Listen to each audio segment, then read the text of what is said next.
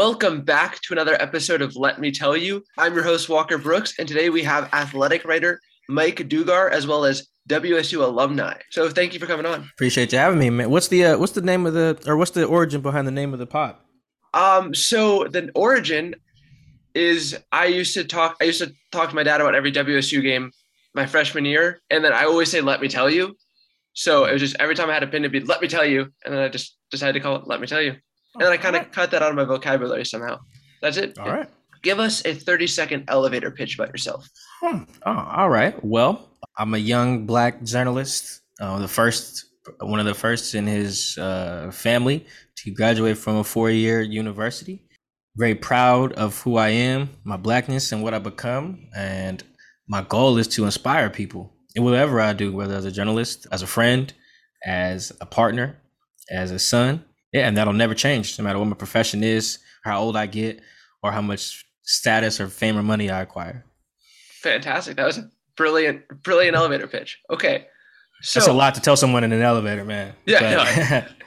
What has your newspaper journey been like for people who might not know since you left the Daily Evergreen? I was the arts and entertainment writer / Sunday page designer for the Moscow Pullman Daily News in 2017, from about April or May to October of 2017. And then I became the sports editor of the Moscow Pullman Daily News. That involved also designing pages every other night. And I was the high school sports writer for all the high schools in Idaho in our readership area. I believe, let's see if I can remember. It was Moscow High, Potlatch High, Kendrick High. I don't have to say high. They're all high schools. Kendrick, Deary High School. Yep. Genesee. I'm missing one. But yeah, I think, oh man, I almost had them all. But I think, yeah, it was like 5 or 6, including Moscow. And I also covered University of Idaho athletics. So I wore a lot of hats: high school, college, editor, page designer. I did that until about, oh, sorry, I got the date wrong. I started in 2014, not 2017. Sorry. And then I stopped doing that into April 2017. There it is. Went to the Seattle PI to cover the Seahawks. Did that for a year for the Seattle PI. Then we launched the Athletic Seattle in spring of 2018. And I got hired in May of 2018 to cover the Seahawks. And I've been doing that ever since. So a pretty big jump there from 8-man football to covering Russell Wilson. It was Jake Dicker's first game as acting head coach. What was your impression of the team? Man, it was really unfortunate that we lost because of something special teams related. That's just such a third phase of the game that you never want to lose because of. But I thought it was good that the team didn't roll over. People kept asking me all week how I thought we were going to perform. And I keep telling them losing your coach goes one of two ways usually. Usually you have some freaking fight or you roll over and die. And you never really know. An NFL example was the Raiders when they lost John Gruden. It was like, okay, are the Raiders going to stink now? Or are they going to it's going to be like a galvanizing event? And it was the latter. Same thing with USC when they lost their coach this year.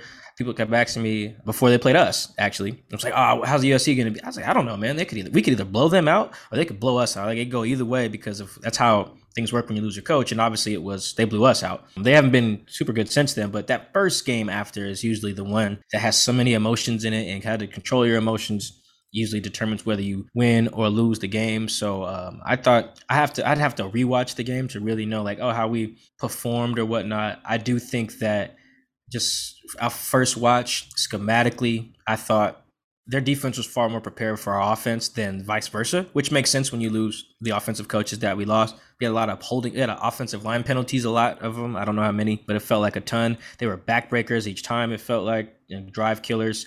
And it looked like they played some Jimmy Lake style defense. BYU did, basically inviting Jaden to throw it underneath or hold the ball for a long time. You have to go through a lot of reads. It looked like he had a lot of time back there. Then you look and it's like, wait, there's only 3 dudes rushing him. That's why. So, and that forced him to make some really dangerous throws. Like I said, I just think they were prepared. They had a good game plan.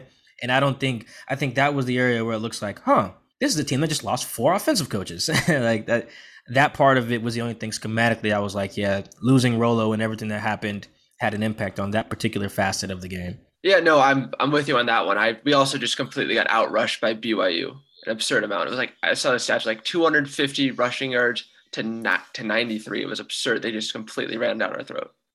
Yeah, the run numbers are weird in college because they count sacks, I think, still as really? Yeah, they count like sacks as yards lost on a rush. I think so. It's very misleading. I don't know how to get around that. I don't cover college enough to have the stats in front of me, but yes, they ran it down our throats. I do think that one area that I could see that happening quite a bit, just because we are really light up front. I think we only have like one dude who looks like a true defensive tackle, and the rest of them just look like tweeners. And we're kind of doing the speed D thing that we did a few years ago, which is fine, but you're susceptible to getting just muscled in some games, and I think that's going to occasionally happen. We saw it happen before. Even when our defense was really good, some teams would just run it right through us because it's like, dude, you got 275-pound defensive tackles. That's not how it works. And the other team has 300-pound offensive linemen. It's the Pac-12. So yeah, that didn't seem like as much of a schematic thing as like one of those runs. Jihad misses the dude, then Hicks misses the dude, and he runs like, what the hell is Dickert supposed to do? Like tackle. Like these guys know how to tackle. So the offensive part was where I was like, not having coaches really burned us. Obviously, the next question in everyone's mind is who replaces, does Dickert become the full-time head coach? Do you have any candidates in mind? I have a couple. Do you have any? I don't have my pulse on college football enough to really get behind someone. Like I trust some people I trust. You know, one of my homies covers Nevada, and we were talking. He's a Wazoo alum too, and we were talking about Norvell. I was like, oh, okay, like that's cool. He was kind of telling me a little bit of what he's about and how he's done in Nevada, giving me some context beyond like the win-loss record and stuff like that, which is important. You got to know like who did that coach recruit? You know, what assistants would he bring with him? Who did they recruit? Because like not the head coach recruits all 25 guys in every cycle, right? He okays them, but he's not the one always at these fields interviewing or meeting with the players and having all those connections with high school coaches. So that matters. I would be a fan of bringing Grinch back. I haven't heard that he would want to live over here again, which is crazy just because the places he lived still ain't great, but he's had bigger, living like Norman, that's not like, it's not Vegas. So, but I get it. Like he can probably get bigger jobs. He's been defensive coordinator with Ohio State and Oklahoma. So I don't know how well he'd be as a recruiter of other positions. His staff would be important. I would love for us to bring Coach Joe back, like steal him back from that Oregon staff. That would be super fun. I don't know how much I'd have to see his staff on the Graham Harrell thing. I don't just think like, because a head coach does so much other stuff. It's not just, all right, you're a good offensive mind, so let's bring you in, or you're a good defensive mind. You got to be able to motivate guys and get guys in the building. And I think it's a lot easier to do that when you have a track record of having done it before, specifically in this region, but I don't think regional experience matters a ton. So those are I guess the people I've trusted have kind of floated those names around. I'm sure there's some more to some hotshot up and coming coordinators or something like that. I would prefer someone with head coaching experience just because we don't really have time to figure out like the growing pains of being a first time head coach. Like, dude, we need you to have done this before because we're trying to win right now. Yeah, we need to. And then I would like us to have I think what would be our first black head coach in history. I don't think we've had one before. I would selfishly love to see that. I think it always feels like a no brainer, to be honest. Like and this goes for journalism too.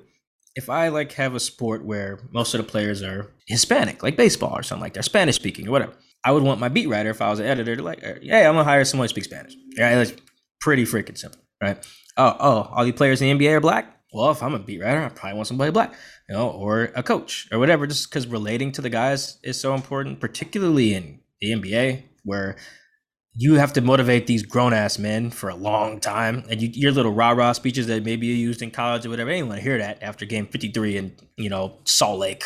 Like, coach, just shut up. We don't want to hear that. College football is very similar. You got a largely black workforce, young black dudes. You just got to find somebody who relates to the guys, can motivate them, can get them through all the ups and downs they're going to experience from ages 18 to 22. You should also have a good coach, so don't just hire the first black guy you run into. But I think it's not that hard to be like, all right, let's see if we can find a really good black head coach to run our program. If we can't, to go find someone else. But that would be selfishly if Chun called me and be like, yo, why don't you try that? At least try it. If you don't find nobody, you don't find nobody, but give it a shot. No, I mean, I agree with you on that. We saw the kind of the downfall of someone not being able to, a coach, Ed Ogeron. He got a lot of backlash during the George Floyd when college football had the Clemson and Alabama, their teams, Nick Saban and Dabo Swinney marched with their players and they stood together while Ed Ogeron completely did not show up, and he kind of ignored the issue and said he said he didn't understand it, but that was what kind of caused some of the friction we now see of him getting let go. So I agree with you on that. Yeah, no, and that was an underrated part of we it was our story. I think our writer's name was like Brody Miller. Yeah, I read his He story. yeah, he that was an underrated part of why Ed's gone. I mean, the stuff about him hollering at the pregnant lady at the gas station like was obviously the most like spicy part of it, but the underrated part was like, dude, your players felt like you let them down. No. You know, like they needed you in a moment that went beyond football and you didn't deliver. And that is when you really lose the locker room. It's not because you hollering at a chick at the gas station. All your players are doing that too. You know, like Urban Meyer in the NFL, like, okay, coach, you had a chick grinding on you after the game. Dude, this is a locker room of 20-year-old black dudes. You don't think people grind on us after the games too when we be out? You know, it's like that is not how you lose locker room. It's the other stuff. So just being able to just like relate to, and not only black coaches can relate to black players, but I mean it's a lot more natural. Duh. That's just any race. So I think that would be where I'd love to start. I don't mean make an affirmative action hire, but like I said, you go out there and you find it's not hard to be like, all right, let's find the best black candidate we can. Oh, there's no one really that fits that. All right, move on. But Right. I Googled it the other day. I think the Nevada dude black. He don't look like it when you Google him though, but I think he is. I mean, the Pac-12 had a nice little run there for a little bit with the Colorado coach, Jimmy, David Shaw. They had like the most of any Power 5 conference there for a hot second. It was like Jimmy Lake, the Colorado coach who's now at he's at Michigan State now, but it was the Colorado coach, David Shaw, Jimmy Lake. Oh, this is gonna bug me. They had the highest amount, I think, in the Power 5 and the most non-white coaches because of another. I'm missing somebody. Yeah, it was Cristobal. I don't remember what race he's, but he's not white. Yeah, and then the 2 Arizona coaches. There it is. Oh, it was Herm Edwards. Yeah. And at the time of this report, I think they still had Sumlin at Arizona. I don't know if he's still there now. Oh no, he's not. Yeah, so at the time, I was like, the Pac-12 had a nice little run there. Yeah. And it didn't always pan out. It's not always going to pan out. Right. The point is you can make the effort in a way that, like, is logical. It's not just like, let's do it for the sake of doing it. Like I said, there are reasons to believe that is that's an advantage you have over, like, a grumpy old white guy who's good at offense, you know? I'm with you on that. All right, so let's talk about basketball. I remember you mentioned when you stopped by our Comdr 487 class that basketball was your sport. So what I want to know is there a player that you are very excited to see for the men's or women's basketball team? I did just see the women just smack somebody last night or the other day. 51-point win against St. Martin last night. I was at that game. Fantastic. Good Lord. Game. I think it's Division 2. Yeah, I mean, that's in October we should be winning games like that. Makes sense. But I just saw the score. I woke up and saw. I was like, good Lord. So I think on the men's side though, I mean, I really think we have to like rally around Noah's attitude. Like, I think that's so important how he plays, man. He's like, I was telling somebody the other day, he's like our Draymond Green, man. Like, he's going to do some stuff. He's going to piss off the other team sometimes, but he's going to embrace the boos from the road team's crowd or from the home team's crowd when we're on the road. You know, like, he's going to want the ball in his hands to make that play, whether it's the free throw line or a clutch shot. You know, he's going to argue with the other team's best player, maybe get a tech, you know, or whatever. Who cares? Like, eat that tech sometimes because we need that. We still need that identity. We're a really good defensive team. We could have some weird offensive lapses sometimes, but you could tell Kyle kind of wants to hang his hat on like effort stuff and defensive stuff, which is fine. At the end of the day, though, like, I like the attitude part. I like that. Not even that if Noah's our best player. Like, I think Fa is probably our most talented player. That boy he is a freak athlete, man. I think Deshaun is just I saw a picture of him at Media Day. I was like, you look like an NFL or NBA center. Like, that dude is built. He is built, man. So, but I think Noah, man, his mindset, he's just not afraid of nothing. He almost got the mindset of like an undersized point guard, you know, like he's a 5'10". Not undersized. Right, yeah, sure. But he's got like the Napoleon kind of complex thing going where it's like, dude, I am not scared. I'm not afraid of you. I'm David with the slingshot. So, like, beware, no matter how big you are. So whether Noah's like our highest scoring player, he's all Pac-12, whatever, I just think that like his attitude is gonna like be the thing that I like the most and watch the most and hope that we can kind of build around. Because you look at some of those Warriors teams, like when they had Draymond, like, of course Draymond wasn't the best player. He probably wasn't even the third best player a lot of the time, but like he could hold the other guys accountable. They could hold him accountable, and the other guys on the other team respected him and hated him. And it was like a great balance. And I think that could be Noah for us. And like I said, he wants the ball at the end of the games, and that takes some stones, man. That's not for the weak. So I really like that about his game. And it's not just because he's from South Seattle like me. It's just in general, I like his swag. He got the sauce, man. We need to build on that.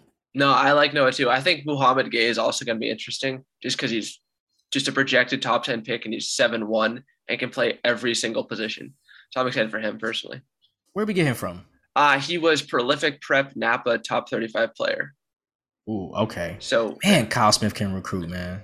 that was I think that was more of John Onderjack, the Columbia recruit guy. But yeah, no, Kyle Smith, they do a good job in it. They get. I mean, when I say him, I mean like his staff, man. No, they just get it done, man. Now I'm hype about the basketball thing, man. I saw some dark Ken Bone years. There it was a very dark time, and then I was there. I was at Ernie's introductory press conference, man. He was selling hope like a politician, man. And he said some problematic things, like in hindsight, that when I heard him, I didn't think they were too bad. And then as his staff got going, his recruiting cycles, I was like, one thing he said, I'll give an example.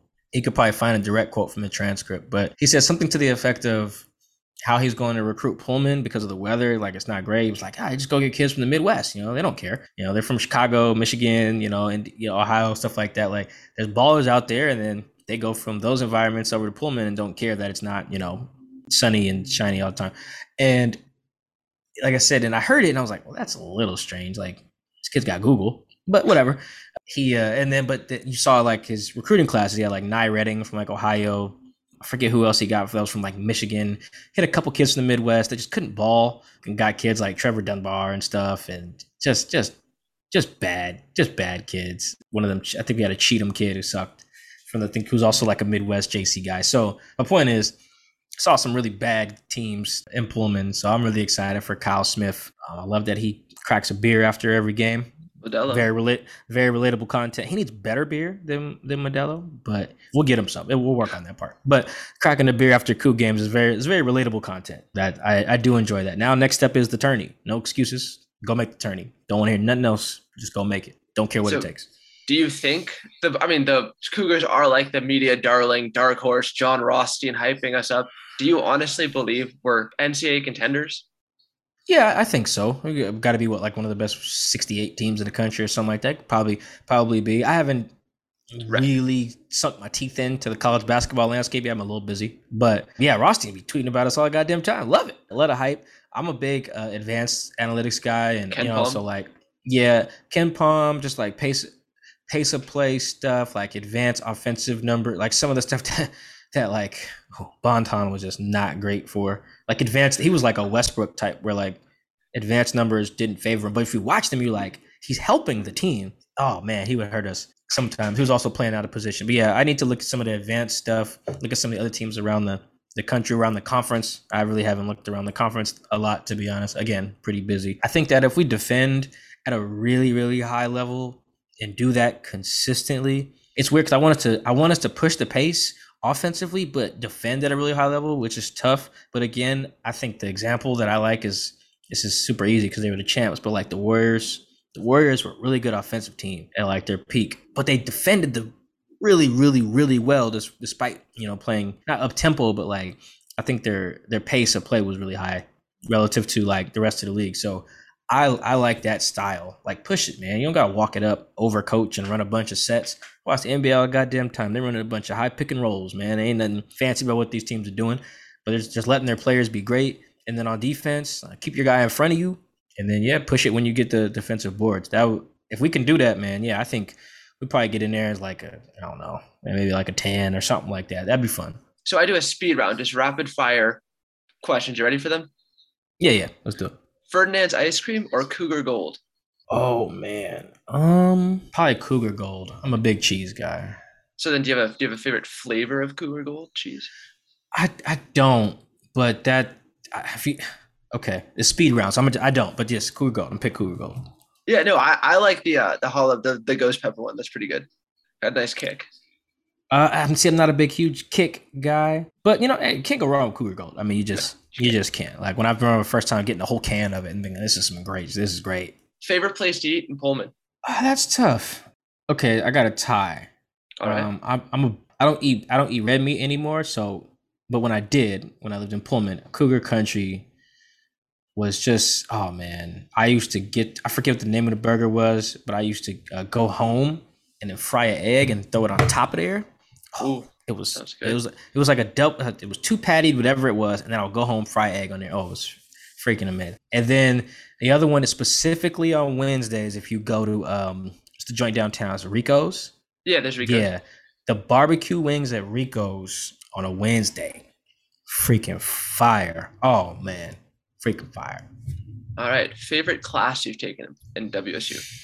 Let's see. I would say there's a couple that tough. Okay, curveball here. I think I'm gonna go with Theater 105. That was my first class. I don't even think they counted the theater program my sophomore year. So anyway, outside of like a journalism class, that one was really interesting because we had to learn how to like write a script and make a play. And I used some of the skills that I've learned there when just writing stories, because you learn about, I mean, obviously beginning, middle, end, but you kind of learn some of the importances of like setting a scene, character motivations, which is very important too, kind of the flow of a story, creating dialogue. I've written a lot of stories.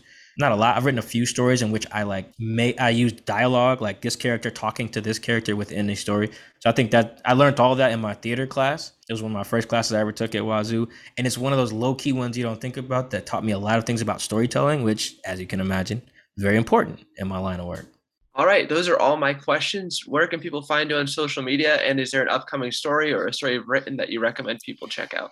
Follow me at Mike Dugar. That's MikeDugar podcast. The Seahawks Man to Man podcast is always pinned to the top of my profile. You can check that out on YouTube, Spotify, The Athletic, Apple Podcasts, and then my author page for The Athletic is right in my bio on Twitter. So if you just go to my Twitter, you can get everything from me. I don't necessarily have any big stories coming up just because I cover a team that may or may not be good, and that can alter your story plans for a season. But what we do have on the podcast, we have some interviews coming up with some former players that we have planned for the season, just because we had to pivot a little bit. We usually have a current beat writer for the opposing team during our midweek shows, but no one wants to hear from those people anymore just because the Seahawks are so bad and struggling in so many areas. So we're going to fill those spots with some special guests, have some fun on the show. So make sure you subscribe to our YouTube channel, Seahawks Man to Man. That's 2, the number 2, Seahawks Man to Man. Fantastic. Thank you so much.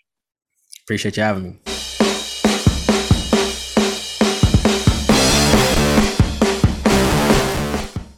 Listen, I love Walker, but he looked like he was 18 or 19. He looked like a young guy. Ben, you should have done this guy right. What, I get him a stripper? What do you want me to do you should here? buy him a drink. I get him a prostitute? What were you